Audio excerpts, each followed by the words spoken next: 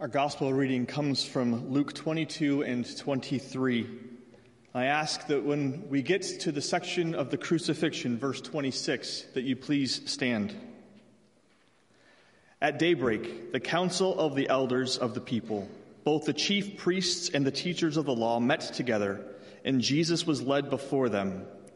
"If you are the Messiah," they said, "tell us."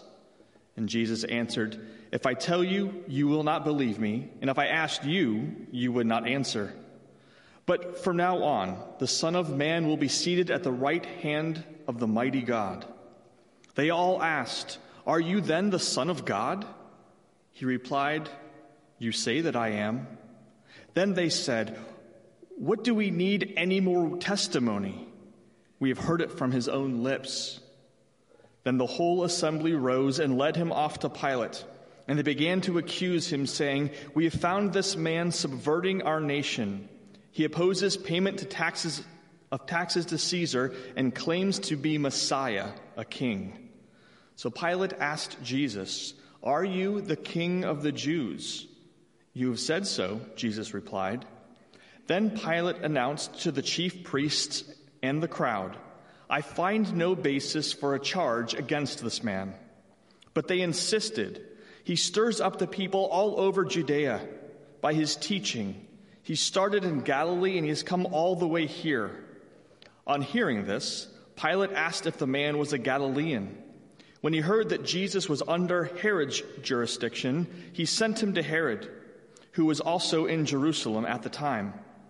When Herod saw Jesus, he was greatly pleased, because for a long time he had been wanting to see him. From what he had heard about him, he hoped to see him perform a sign of some sort. He plied him with many questions, but Jesus gave no answer. The chief priests and the teachers of the law were standing there, vehemently accusing him. Then Herod and his soldiers ridiculed and mocked him. Dressing him in an elegant robe, they sent him back to Pilate. That day, Herod and Pilate became friends. Before this, they had been enemies. Pilate called together the chief priests and the rulers and the people and said to them, "You brought this man as one who was inciting the people to rebellion. I have examined him in your presence and have found no basis for the charges against him. Neither has Herod, for he sent him back to us. As you can see, he has done nothing to deserve death. Therefore, I will punish him and then release him." But the whole crowd shouted, "Away with this man! Release Barabbas to us!" Barabbas had been thrown into prison for an insurrection in the city and for murder. Wanting to release Jesus, Pilate appealed to them again, but they kept shouting, "Crucify him! Crucify him!" For the third time he spoke to them, "Why? What crime has this man committed? I have found in him no grounds for the death penalty. Therefore, I will have him punished and then release him." But with loud shouts, they insistently demanded that he be crucified, and their shouts prevailed. So Pilate decided to grant their demand. He released the man who had been thrown into prison for insurrection and murder, the one they asked for, and surrendered Jesus to their will. Would you please stand?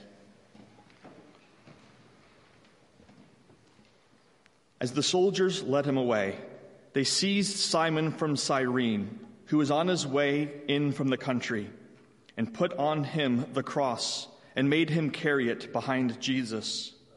A large number of people followed him, including women who mourned and wailed for him. Jesus turned and said to them, "Daughters of Jerusalem, do not weep for me. Weep for yourselves and for your children. For the time will come when you will say, 'Blessed are the childless women, the wombs that never bore, and the breasts that never nursed.' Then they will say to the mountains, 'Fall on us,' and to the hills, 'Cover us.' For if people do these things when the tree is green, what will happen when it is dry?" 2 other men, both criminals, were also led out with him to be executed.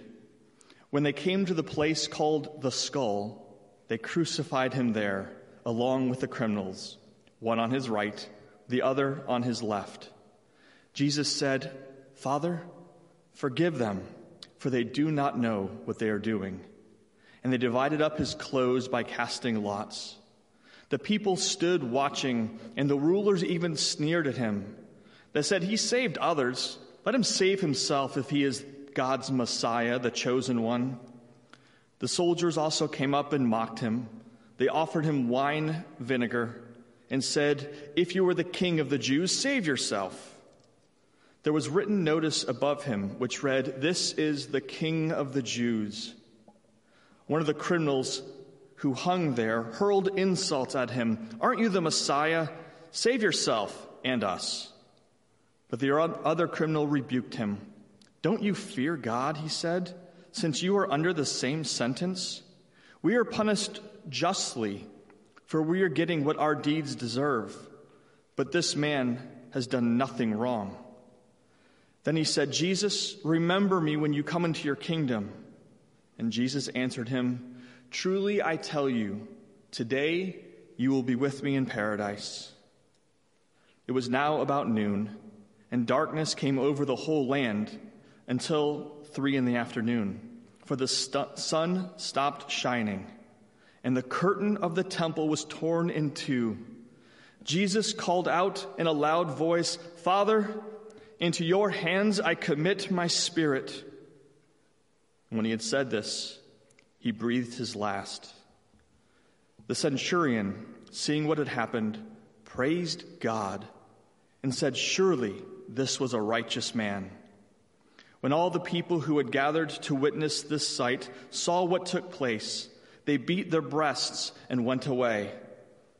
But all those who knew him, including the women who had followed him from Galilee, stood at a distance watching these things. You may be seated. Have you ever noticed how some of our most profound insights concerning the meaning of life come only in retrospect? How many times have you said something like this to yourself or another? "Now as I look back, I understand what he meant, what she meant by those words." Or perhaps you reflect back on events in your life and think of those circumstances and you say to yourself, "Oh, now it's clear what that was all about." Or perhaps on occasion, because God is gracious, you look back at circumstances in your life and it dawns on you, only in retrospect, that God was preparing you in those circumstances for this very moment. It happens so often we almost forget. But retrospective thinking is where we find our deepest, most significant thoughts. It is, after all, the blessing of history, the wisdom of retrospective thinking. And we possess it on this night in a way that the disciples did not. You see, the first Good Friday was not good. Had you asked the disciples about Good Friday, they may have been insulted to the core of their being. The coupling of two words, good and this Friday? Of course, they couldn't see it as good. They could only see it as good in retrospect. The blessing of our history when we remember. Because I don't need to remind you that for them, Good Friday was their Lord and their Master hanging on a cross, going through the throes of an excruciating death. And he'd done nothing to deserve it. And some of those, even a thief hanging on the cross, spoke loudly concerning his own innocence. He was put to death, not because of guilt, but because of sin. He was put to death by powers, both religious and secular. The disciples and their despair in these moments, it was not because of their lack of faith. No, actually, their despair, their anguish of soul was because of their faith. They had believed him when he said he was Messiah, Son of God. They listened to his teachings with rapt attention. They watched his miracles. They even watched him raise someone from the dead. Their faith, may I say it sacredly, their faith was the problem. Because everything they believed in was being crucified before their very eyes. You see, on that day, that first Good Friday, they had visions of prophecies in their head concerning the Messiah and the coming kingdom of God, and no doubt reverberating in their consciousness was words from the Psalms and Isaiah. Words like these that represented what the kingdom of God coming to earth was going to be like. From Isaiah chapter 35, the desert and the parched land will be glad. The wilderness will rejoice and blossom like the crocus. It will burst into bloom. It will rejoice greatly and shout for joy. The glory of Lebanon will be given to it, the splendor of Carmel and Sharon. They will see the glory of the Lord, the splendor of our God. So strengthen feeble hands, steady the knees that give way. Say to those with fearful hearts, be strong and do not fear. Your God will come. He will come with vengeance, with divine retribution. He will come to save you. Then will the eyes of the blind be open and the ears of the deaf unstopped. Then the lame will leap like a deer, and the mute will have a tongue that shouts for joy. The water will gush forth in the wilderness and streams in the desert. The burning sand will become a pool. The thirsty ground bubbling with springs. The haunts where jackals once lay. Grass and reeds and papyrus will grow there, and a highway will be there. It will be called the way of holiness. It will be for those who walk on that way. The unclean will not journey on it. Wicked fools will not go about on it. No lion will be there. No ravenous beast. They will enter Zion.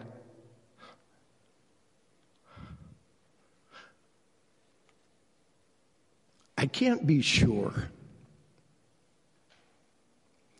but I know the disciples knew these words. They will enter Zion with singing. Everlasting joy will crown their heads. Gladness and joy will overtake them, and sorrow and sighing will flee away. Those were the prophecies they knew so well. And perhaps those words were echoing in their ears. That's what they were expecting. Instead, they got the cross.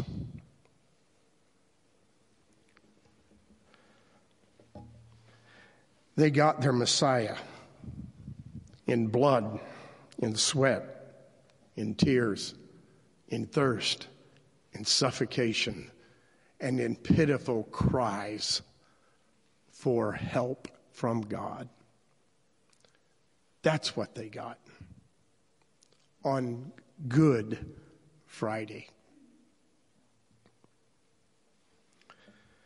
To add insult to injury, there were people who shouted passing by, people on the cross and the rulers, "If you're really the Son of God, come down from there. If you're really Messiah, save yourself and us." Yes, we heard that in the reading. Those were the words of critics, harsh critics. But, my friends, ask yourself this question. Were those words perhaps a megaphone for the thoughts of the disciples on Good Friday?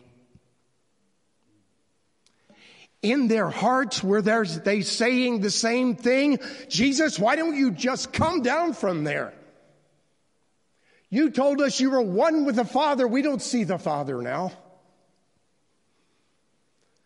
We followed you because you promised eternal life, and now you're dying like a criminal."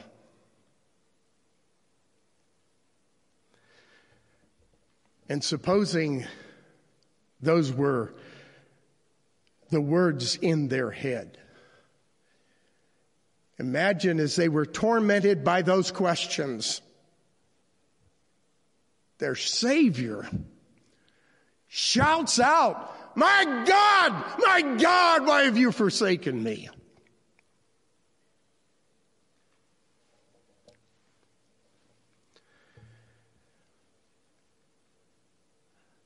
I can't be sure that the words of the people were the thoughts of the disciples. But I know one thing for sure. Had I been a disciple on that day, they would have been my thoughts.